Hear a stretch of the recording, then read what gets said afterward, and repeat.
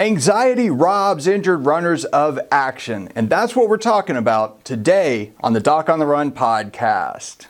Now, before we get started in this episode, if you're confused and you're not sure exactly what's wrong with you or what you can do, I actually did something recently. It was a presentation that we had called 12 Steps to Rapid Recovery from Running Injuries. And so this was a live presentation where I went through in order what I actually do with every single person who calls me for a consultation. So this is worth listening to. So it's only up for a limited time. We're going to have some replays available. I think I did live, but if you got the invitation, you missed it, I'm sorry, but we do have some replays available because I got lots of emails afterwards asking for it for the people that actually couldn't show up for one reason or another. So we will have those available. If you want to get it, you can go to docontherun.com/12 steps, and you should be able to access it there if it's still live whenever you're listening to this. That's one thing that might be really useful for you if you are confused. So let's cue up the theme song, and then we'll get right into the episode.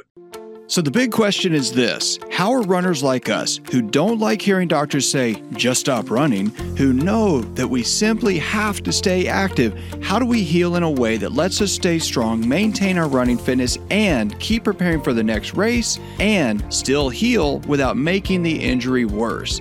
Well, that is the question, and this podcast will give you the answers. My name is Dr. Christopher Segler, and welcome to the Doc on the Run podcast. One of the worst things when you're an injured runner is to actually just stop taking action.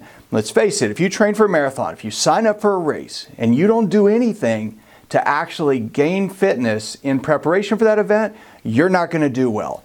It blows me away when I see injured runners who have spent years in training, and then when they get injured, they just sit in a puddle of inaction that keeps them stagnant. Well, anxiety actually robs you of the action, and because it takes away your energy to actually do the actions that you need to get back to running. That's what anxiety really does. It gives you paralysis, basically, because you don't know what to do. Now, sometimes you're doing that, actually, it's not your fault. It's not that you're just freaked out and not doing anything. It's that a doctor actually freaked you out. Sometimes they tell you things like, well, you just need to chill out, you need to relax, you need to do less, you need to read some books, you need to watch Netflix, something other than exercise, because they're worried you're going to hurt your foot. So it's not that they're trying to make you miserable and they're not trying to kill your running fitness, but that really is a byproduct of what happens.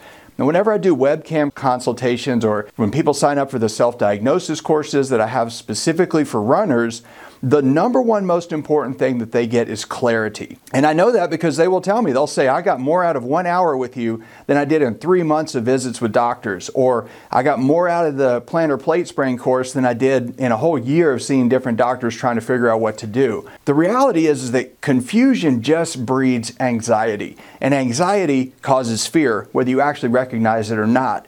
And that fear causes immobilization, and that immobilization and sitting still and doing nothing and taking no action is what actually results in most injured runners who just don't know what to do.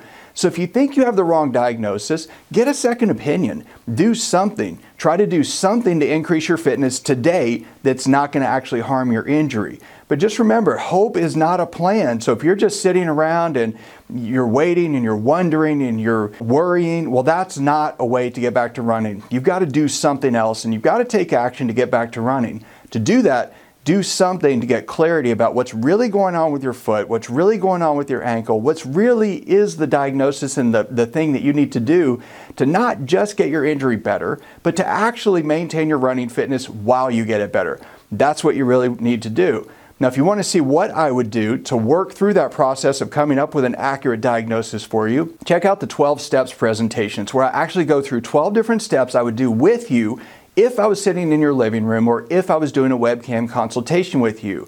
You can get it for free at docontherun.com/12 steps. So go check it out, and I'll see you in the training.